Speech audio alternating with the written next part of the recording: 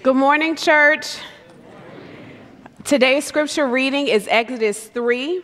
If you're choosing to use the Pew Bible, it is on page 46. Exodus 3. Now Moses was keeping the flock of his father-in-law Jethro, the priest of Midian, and he led his flock to the west side of the wilderness and came to Horeb, the mountain of God. And the angel of the Lord appeared to him in a flame of fire out of the midst of a bush. He looked, and behold, the bush was burning, yet it was not consumed. And Moses said, I will turn aside to see this great sight, why the bush is not burned. When the Lord saw that he turned aside to see, God called to him out of the bush, Moses, Moses. And he said, Here I am. Then he said, Do not come near. Take your sandals off your feet, for the place on which you are standing is holy ground. And he said, I am the God of your father, the God of Abraham, the God of Isaac, and the God of Jacob. And Moses hid his face, for he was afraid to look at God. Then the Lord said, I have surely seen the affliction of my people who are in Egypt, and have heard their cry because of their taskmasters. I know their sufferings, and I have come down to deliver them out of the hand of the Egyptians, and to bring them out of that land to a good and broad land, a land flowing with milk and honey, to the place of the Canaanites, the Hittites, the Amorites, the Perizzites, the Hivites, and the Jebusites. And now, behold, the cry of the people of Israel has come to me, and I have also seen the oppression with which the Egyptians oppress them. Come, and I will send you to Pharaoh, that you may bring my people, the children of Israel, out of Egypt. But Moses said to God, Who am I that I should go to Pharaoh and bring the children of Israel out of Egypt? He said, But I will be with you.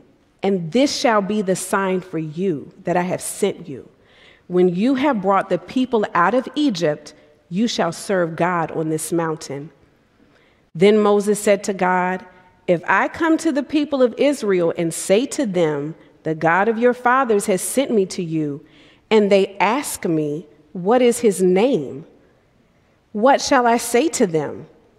God said to Moses, I am who I am. And he said, Say this to the people of Israel, I am has sent me to you.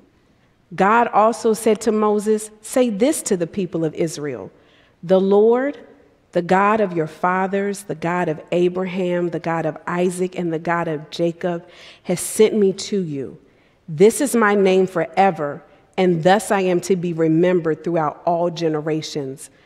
Go and gather the elders of Israel together and say to them, The Lord, the God of your fathers, the God of Abraham, of Isaac, and of Jacob, has appeared to me, saying, I have observed you and what has been done to you in Egypt, and I promise that I will bring you up out of the affliction of Egypt to the land of the Canaanites, the Hittites, the Amorites, the Perizzites, the Hivites, and the Jebusites, a land flowing with milk and honey.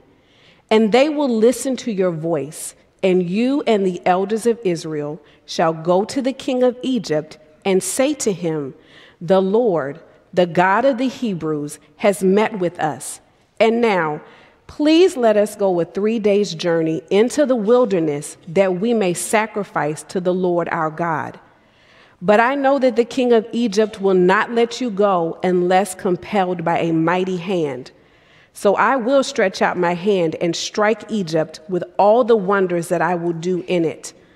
After that, he will let you go, and I will give this people favor in the sight of the Egyptians. And when you go, you shall not go empty, but each woman shall ask of her neighbor and any woman who lives in her house for silver and gold jewelry, and for clothing. You shall put them on your sons and on your daughters, so you shall plunder the Egyptians. This is the word of God. Good morning again. It is so good to be together, to worship our Lord together, and to experience His grace in our gathering. As you heard, in Exodus 3, we are studying the book of Exodus. This first section is called From Slavery to Glory. From slavery to glory. Exodus. God's rescue of Israel from slavery, taking them out to Mount Sinai, with His presence then going with them, being among them. This is the defining story of the Old Testament. If you read the rest of the Old Testament, they always refer back to this as being, this is who God is. This is how God made us His own. This is how He has rescued us. It's also one of the greatest pictures of the gospel. To understand the message of Exodus is to understand the message of Jesus Christ, and that is why we're studying it. Today's message from Exodus 3, our God who makes Himself known. It is not an exaggeration to say that Exodus 3 is one of the most important chapters of the Bible, if I could put it that way. In fact, God does something here that He doesn't do anywhere else in the Scripture. It's really unprecedented. He tells us His name. God is revealing His character to us, what He is actually like. And please hear me, there is nothing more important than that. A.W. Tozer, in his book, Knowledge of the Holy, said this. Please listen. Quote, "What comes into our mind when we think about God is the most important thing about us." What comes to mind when you think about God is the most important thing about you, is Tozer's claim. If that is true, that means we better think rightly about God, because if we have the wrong picture, then everything in life is going to be out of whack. It's going to be messed up. But if we are increasingly having a right picture, a clear picture of God, then what happens is everything else comes into perspective.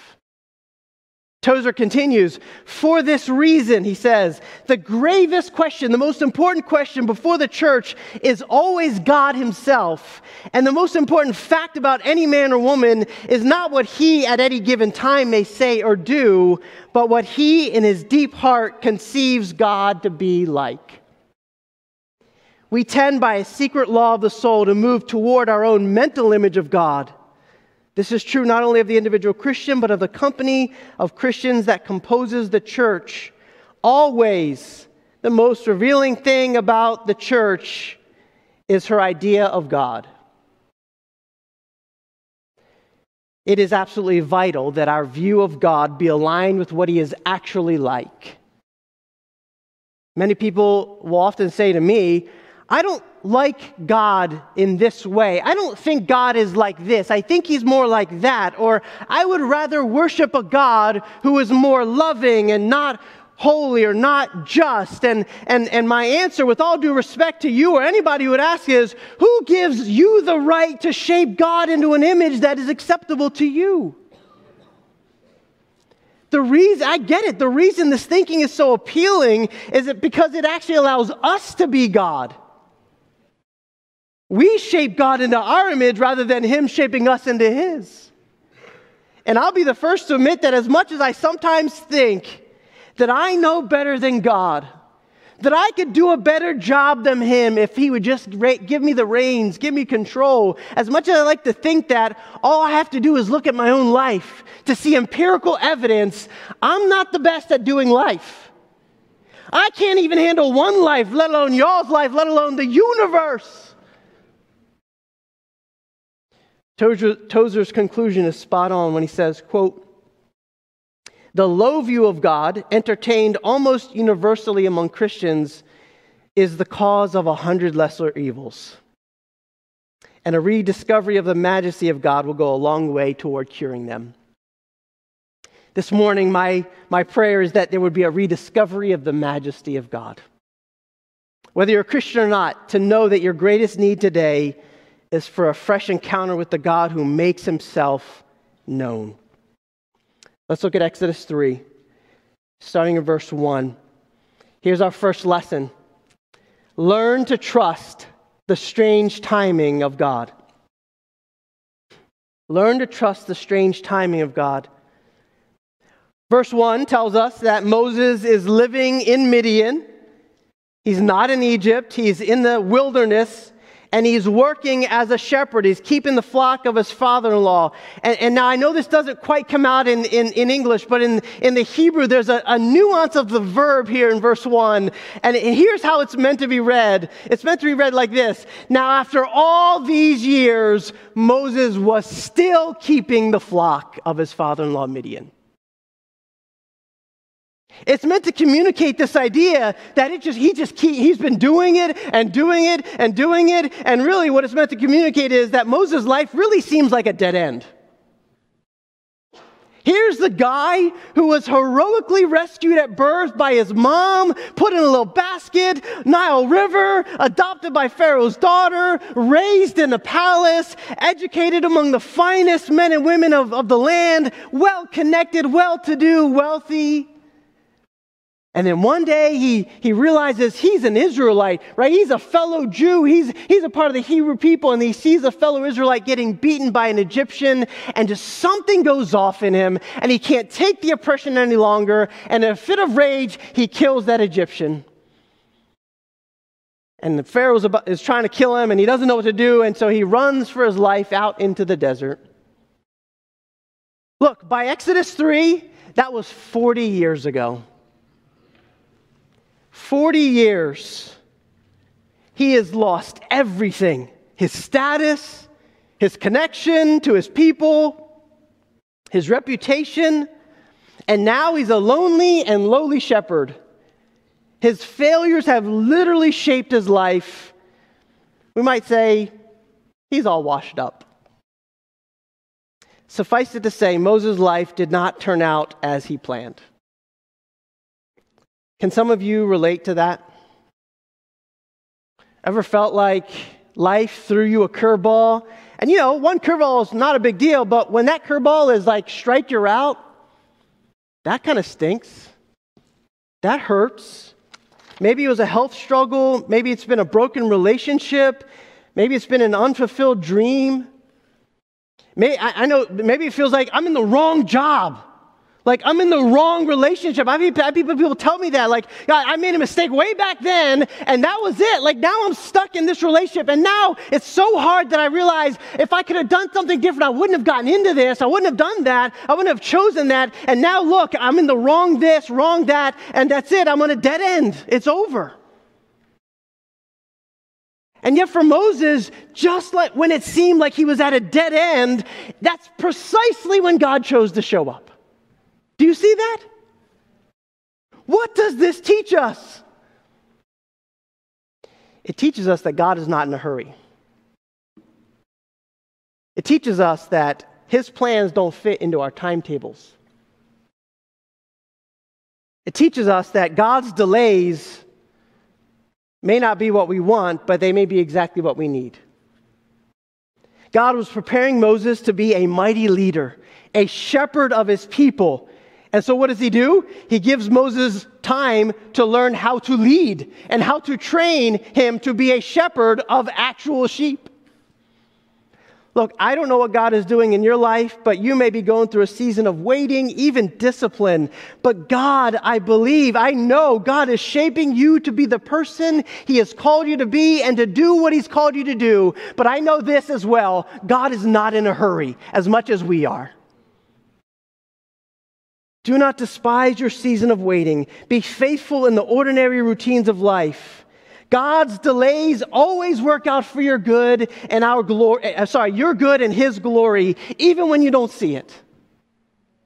Learn to trust the strange and yet brilliant timing of God. Lesson number 2, be in awe of the majestic holiness of God. It says Moses is faithfully shepherding Jethro's flock, and it led him to exactly the right place at exactly the right time. He was on the west side of the wilderness, and he comes to Horeb, the mountain of God, also known as Mount Sinai later in Exodus. This is the wonder of God's providence, that Moses arrives here at this time, in this place where in just a few years God would send his glory back down once again and give Moses the Ten Commandments. And it says here in chapter 3 that Moses sees the strangest thing. He's on the west side of this mountain. He's got his sheep there with him, and he's walking, and it says he turns and he sees a bush that is on fire, but not being consumed. And that's what catches his attention. Look, as a shepherd in the wilderness, I'm sure he has seen things burn up before. That's not surprising. But to see a fire that doesn't actually consume the bush, that raises his eyebrows. And it says he turns aside to look at this fire, which turns out to be the presence of God. Fire is often used in the Bible as a symbol of God's presence. If you remember the book of Genesis we studied a couple years ago, when God makes a covenant with Abraham, he tells Abraham to do this elaborate ritual that involves walking between flaming pots to prove that God himself would be the fulfiller of this covenant. Later in Exodus, when God meets the Israelites at Mount Sinai, right here, God's presence will again come down in fire. Why does God choose to reveal himself through the symbol of fire? I think this is significant. I want to camp here for a minute. Fire is unique in that it does two things at the same time. It draws us in, and it keeps us at a distance. Fire is both mesmerizing and yet dangerous at the same time. As the weather's been getting a little cooler in the evenings, our family has been enjoying this little fire pit that we have in our backyard. The kids love the fire. I love the fire. I think Denny Beth, she tolerates the fire. But we enjoy hanging out together as a family, right? We enjoy being around a fire pit. Why? Fires are warm, right? They warm you up, and they're very inviting. I'm not going to ask you to raise your hand, but how many of you enjoy sitting around a fire? Right? We do that. We enjoy fires. In fact, we are so crazy, we put fireplaces in our homes. I mean, we want to light a fire inside of our houses. That's how much we enjoy and love fires. Fires have this ability, right? It's bright, it's brilliant, it's dazzling, sometimes I literally caught myself the other night just staring at the fire. I'm like, what am I doing? I don't know, but it's mesmerizing, right? It's inviting. It draws us in. That's what happens for Moses. The fire draws him in. It's a draw for him. But the other thing we know instinctively about fire is that they keep us at a distance. A fire is hot, and yes, it can keep you warm, but if you get too close, it will burn you. You can't play with fire, right? That's a saying, don't play with fire. Right? You can play with other elements that are natural and pretty amazing, like water, right? You can manipulate water. You can play with water. Dirt, you can manipulate dirt, play with dirt. Fire, you can't manipulate it or play with it. You just have to be in awe of its power. A fire draws you in and it keeps you at a distance. That's why a fire is a perfect symbol for the presence of God. Moses turns aside and he sees this fire, no ordinary fire. It's really, and I'm going to teach you a theology word, a theophany. Theophany. You can go home and kind of brag to somebody that you learned a new word. Oh, yeah, we were learning about theophanies today in church. What's that? Well, I don't know, but he said it. Theophany. Theophany. Theophany. It's a visible manifestation of the presence of God. A visible manifestation of the presence of God. In other words, this was no ordinary burning bush. This was the presence of God manifested right before Moses' eyes. And God literally calls out to him, Moses, Moses. And that's when Moses responds like, here I am. What's going on here? Verse 5, look at this. Then God said to him, do not come near. Take your sandals off your feet, for the place on which you are standing is holy ground. And he said, I am the God of your father, the God of Abraham, the God of Isaac, and the God of Jacob. And Moses hid his face, for he was afraid to look at God. This is the first time in the Bible that the word holy is connected with God. What does it mean that God is holy? It means he is separate. It means he is distinct. Holiness is God's otherness. He is other. He's not one of us. He is other. It's what keeps him set apart. It's what keeps him at a distance. It's what makes him completely unlike anything else that exists. God is we sang in the song earlier, God is perfect and pure. Not even a hint of sin. Not even a hint of imperfection in him. And here's what we need to understand about God's holiness. God's holiness is not a passive attribute. It is an active force. Anytime God's holiness is on display, it either embraces what is holy or it destroys all that is not. That is why the Lord cautions Moses from coming too close to the bush where his holiness was manifested. The fear in Moses led him to look away. Not in the fear of like a lowly in the face of someone who's almighty, not in the sense of I'm the created and you're the creator. No, he turns away as the fear of a sinner who's in very real danger in the presence of holiness. God's holiness could have consumed him. That's literally why God warns Moses, keep at a distance. It's signifying his holiness, his set apartness. Don't come any farther. There's a fire here. Don't get too close, kids, because you may get burned. Step away. It's important. It's drawing you in, but you can't be chummy with it. That's why Moses had to take off his sandals. Even today in the Middle East, removing one's shoes is a sign of respect. Moses was showing proper respect and reverence to God. Obviously, there's more to God than his holiness. Right? There's his love, there's his grace. But right here, we are confronted with the weight of God's holiness. And we have to realize God is not your buddy. God is not our pal. He's not the big guy upstairs. Hebrews describes God as a consuming fire. We need to recapture the majesty of God, as Tozer says. Maybe the issue today is not that we don't feel close enough to God. I want to feel God's love. I want to feel his tenderness. Maybe so. But I think part of the reason we're struggling as a people is we don't have an idea of God's transcendence, his otherness. That we don't have a proper awe of God. That if he were here right now, just like Moses, we'd probably be apt to turn our face away. The theological term for this is God's transcendence. God's transcendence means that he's above us. He's beyond our comprehension. He's superior. Do you worship a God who is greater than you? Or do you worship a God that you have created to kind of manage, to kind of meet all your needs, to make all your dreams come true? A God who does that isn't God, because the real God will contradict you at times. The real God will challenge you at times. The real God will say things that you don't like. If God never said anything you didn't like, he may not be the real God. Because you would be God. Because all of your thoughts would be the right thoughts. Do you understand that God is holy? That his otherness inspires awe in your heart? Like a fire, God's presence is meant to invite us in. And we'll talk more about that later, but it's also meant to keep us at a distance, to terrify us in a sense.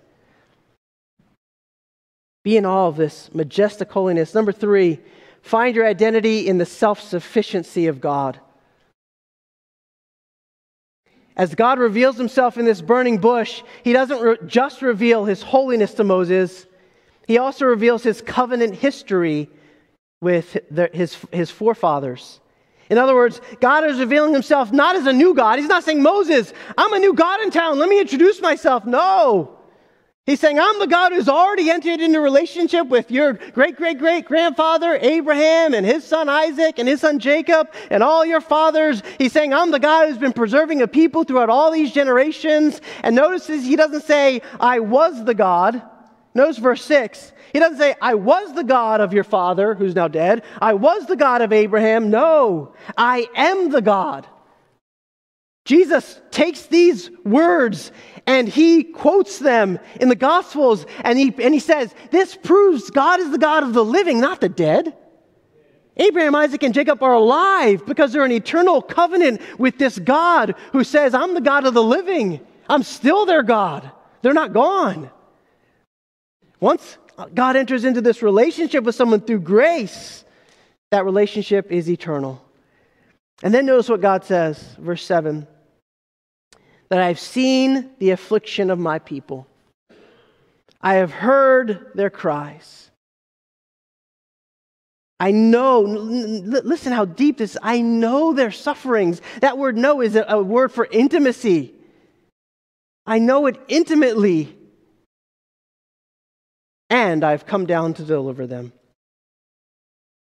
This shows us that God is not just transcendent. He's just not above us. He's also among us. He's close enough to us. He's immanent. He's so close, he can hear and see and experience and do something about our suffering.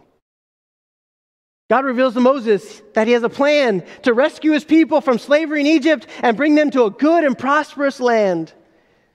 And then here's the kicker, verse 10. He's telling him all that he's going to do. God says, here's what I'm going to do, Moses. Here's my heart, and here's my action. Here's my promise. And then verse 10, I'm going to use you to rescue my people. You're the man I've chosen to do it. Don't you love this? God is a sending God. He always has been. But this is surely not what Moses had in mind. This is an amazing thing. Burning bush, I don't know, that's kind of great, God, but you want me to go back to Egypt where I fled 40 years ago for killing a man? You want me to go back and talk to who? To Pharaoh? Do you know who you're talking to, God? Because I'm no liberator, I'm a failure. Verse 11. But Moses said to God, who am I that I should go to Pharaoh and bring the children of Israel out of Egypt? Who am I? This is the question that Moses had been asking for a long time. We saw last week that Moses has been struggling with this idea of his identity. He has identity issues. He's insecure. Is he a Hebrew? Born to the Hebrews. He grows up in the palace of Egypt. Is he Egyptian? Now he's been living in Midian for 40 years. Is he a Midianite? I mean, what is he? Is he a shepherd or is he a murderer? Moses dealt with chronic insecurity. He needed constant reassurance. Most of us struggle with our sense of identity in life as well. Sometimes it's our failures, right? I'm known by what I've done wrong. I'm known by how I've blown it in these ways. I'm known by these areas of weakness. Or maybe it's just a change of circumstance that causes us to kind of confront our identity. I'm single, but now I'm married, but now I have kids. So who am I? My identity keeps changing. I was a student for many years. Now I'm a pastor. Who am I, right? Who are you? Your life station changes, and all of a sudden you got to ask yourself, who am I now? I was this, and now I'm this at work. So, did I change? Or did my title change? What happened?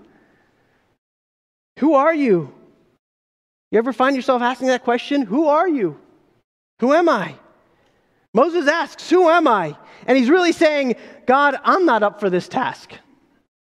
I am entirely insufficient and ill-equipped for this thing you're asking me to do. Have you ever felt that way in life? Like God would never want to use me to serve him. God, I could never serve in that ministry. I could never do that particular thing. Look, I've blown it. That's why. Look what I've done in life. Or you make it, look at my body. Look at my salary. Look at my education. Look at my intellect. I'm clearly nothing special. Some of you know my story, right? I was going to be a medical doctor, and I think I had the kind of the mental capacity to do that, and I was excited about it, and I was passionate about it. And when God called me into ministry, called me to preach, I'm like, God, I literally, as a kid said, as a 7-year-old Christian, God, I'll do anything for you except this. Because that feels like horrifying. Put me in an open body. Put me doing surgery. I don't know. Put me with people like that. Don't put me here. God says, oh, you want to tell me what you want me to do in your life? Is that how this works? I've been there.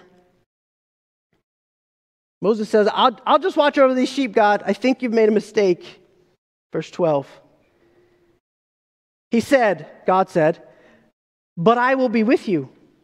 And this shall be the sign for you that I have sent you. When you have brought the people out of Egypt, you shall serve or worship God on this mountain. Moses says, I'm not adequate, God. And notice God's response. His response is basically, no, but I am. Notice what God doesn't say. God doesn't say, oh, Moses, but look all your good qualities. I mean, you've been faithful to the Jethro for all these 40 years. I mean, most of your sheep are still alive. Look at all the good things. No. He doesn't get into that. He doesn't say, of course you're up for the task. You can do it. No. I mean, he is sympathetic to Moses' inadequacy, but what he's saying is, Moses is saying, you picked the wrong guy, and God says, listen, I know you're not up for the job. Don't you think I know that I know you before I chose you? I mean, do we think that when God calls us into something to serve him in a certain way or in a certain place or in a certain family or a certain part of ministry, do you think God doesn't know your insecurities and your inadequacies? Do you think he's surprised? Oh, wow, I didn't realize she struggles with that. I better rewrite my playbook here. Whew, I'm glad she showed me. Now I know. Nope. Moses says, I'm inadequate. And God says, yeah, but I'm not. That's his answer. Of course you're inadequate by yourself, Moses, but with me by your side, I will be with you. You will have more than you will ever need. Do you believe that, Christian? That's why one of my life verses is 2 Corinthians 12:9, where it talks about God's grace being sufficient for us, that his power is made perfect in weakness. Weakness is the way of God. Weakness is how you experience the power and presence of God. If you say, I don't like it, I don't either. But I've not experienced God in ways so deep as I have than in my weakness. God says, I will be with you. God meets Moses' inadequacy with the promise of his own sufficiency. And his invitation to Moses is, and for us, will you believe my sufficiency is enough for you, and will you respond in faith? That's what he's asking us to do. Will you find your identity in my self-sufficiency? Moses wasn't quite convinced yet. Not only does he ask God, who am I? Now he raises another concern. You say you'll be with me, God. Okay, well, who are you? Verse 13. Then Moses said to God, if I come to the people of Israel and say to them, the God of your fathers has sent me to you, and they ask me, what is his name? What shall I say to them? And God's response goes beyond human comprehension. And that's because we usually define ourselves by something outside of ourselves. Right? I'm a man. That's visible. You can see that. I am short. That's also visible. You can see that. I'm a pastor. Right? Those are things that are kind of tangible outside of myself. But God's answer circles back on himself. That's because God is not defined by anything outside of himself. Look what he says. God said to Moses, I am who I am. And he said this, say this to the people of Israel. I am has sent me to you. God said to Moses, say this to the people of Israel. The Lord, that's Yahweh. That's where we get the name Yahweh, or King James will say Jehovah. Yahweh, the Lord, the God of your fathers, the God of Abraham and Isaac and Jacob. This is my name forever. God defines himself by existence itself. I am who I am. Or I am. This phrase can mean multiple things. And scholars have written tons of books over centuries trying to figure out what does this mean. And it can mean, I have a picture of all the things it can mean, but I don't want to kind of freak you out. But basically it can mean I was who I was, I am who I am, or I will be who I will be. It can also mean I was who I will be, I am who I was, and I am who I will be. Are you confused yet? It can mean all of those things at the same time.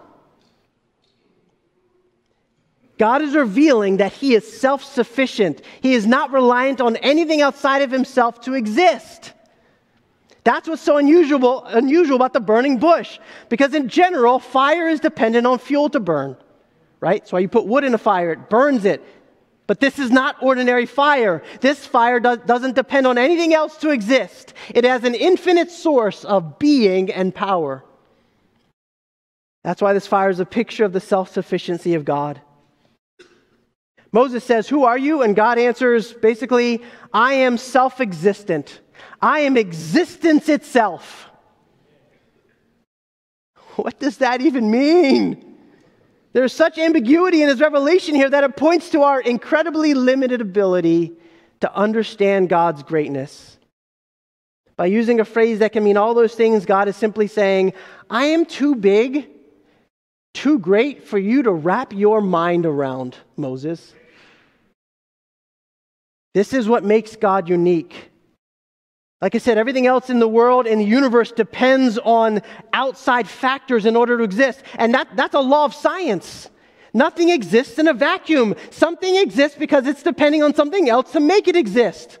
Food, water, air, oxygen, whatever, you name it. Everything exists because it's dependent on something else. And then God comes along and says, I'm the only being in the universe who is self-existent and self-sufficient. I depend on nothing for my existence. And most of us are like, I don't even know what that even means. If you're starting to scratch your head, good.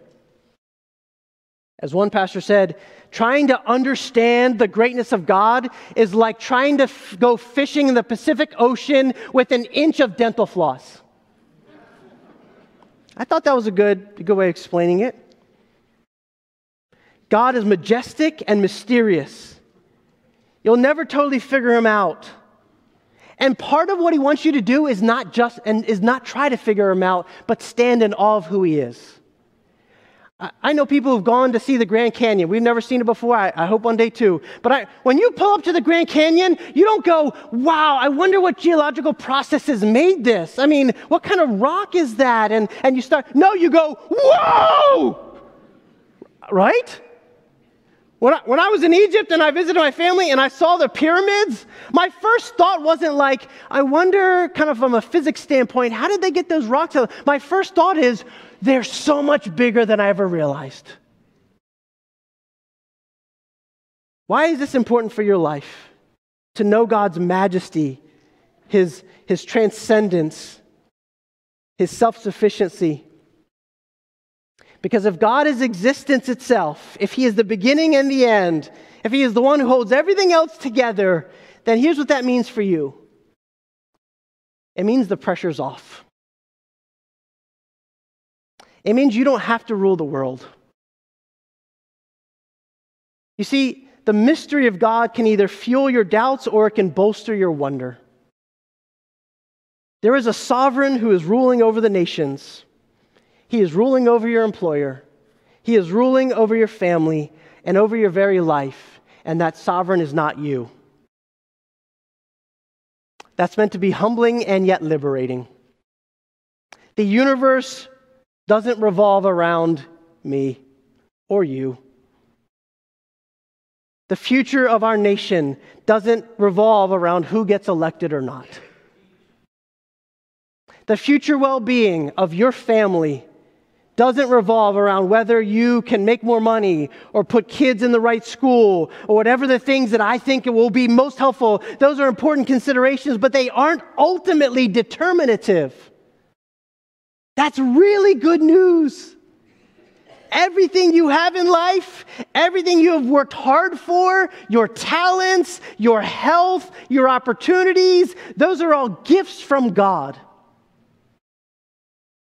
None of that would be yours if He did not choose to give it to you. It's all been Him. Yeah, I know that's humbling, but isn't it freeing too? You don't have to give in to worry and anxiety every single time something goes wrong. God was there before you, and I promise you He will be there in the end.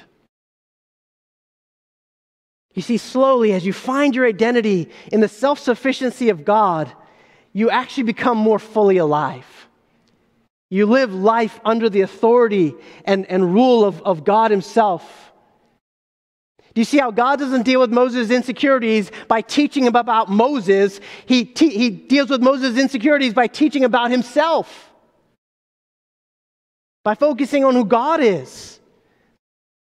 Our confidence grows not by having a clear view of ourselves, but by having a clear view of God first. Find your identity in the self-sufficiency of God. And lastly, delight in the wonderful nearness of God. Delight in the wonderful nearness of God. This text offers a unique glimpse of God's holiness and transcendence, His otherness, but it also gives us insight into God's immanence. That's another theological word. Immanence, it means His nearness. Transcendence, God is above us.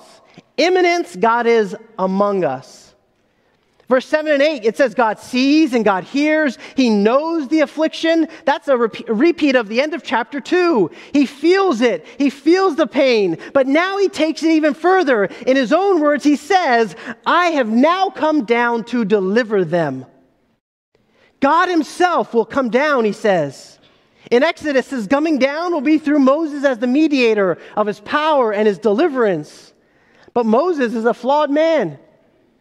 He will falter and doubt, and he's going to get angry, and it will be abundantly clear God is the deliverer, not Moses. We see the heart of God to rescue and bring His people to Himself. Moses leads the Israelites as a shepherd to the promised land, but he doesn't get to enter because he's not the ultimate deliverer. But he is a picture of the future deliverer. He is the picture of a greater shepherd. 3,000 years later, another child will be rescued from death at birth, and he'll grow up in seemingly obscurity. And by the way, he'll have the name Jesus, which means Yahweh saves. Yeshua is his name. And one day Jesus stands up and has the audacity to say this: you are from below. I am from above. You are of this world. I am not of this world. I told you that you would die in your sins, for unless you believe that I am, you will die in your sins. The people get what he's saying. No human in history has ever uttered the phrase in that way. The Jews took painstaking efforts to make sure they never wrote down or said the name Yahweh. I am the Lord. That's why they put Lord instead of Yahweh instead in the Old Testament, because His name was too holy. It was to be revered. And they don't even ever speak it. They don't even say the word 16 in the same way because it sounds too much like Yahweh. And then Jesus comes along and says, unless you believe that I am Yahweh, you will die in your sins. They were shocked. How could you say that you are the transcendent, infinite, self-existent God?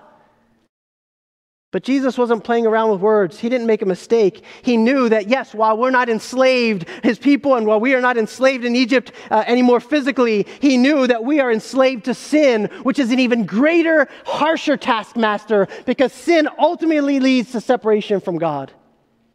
Make no mistake, Jesus came to be a deliverer. He came to be a rescuer, but He came to do it in the greatest way possible. And that's, in His own words, that you will die in your sin unless you believe in Him.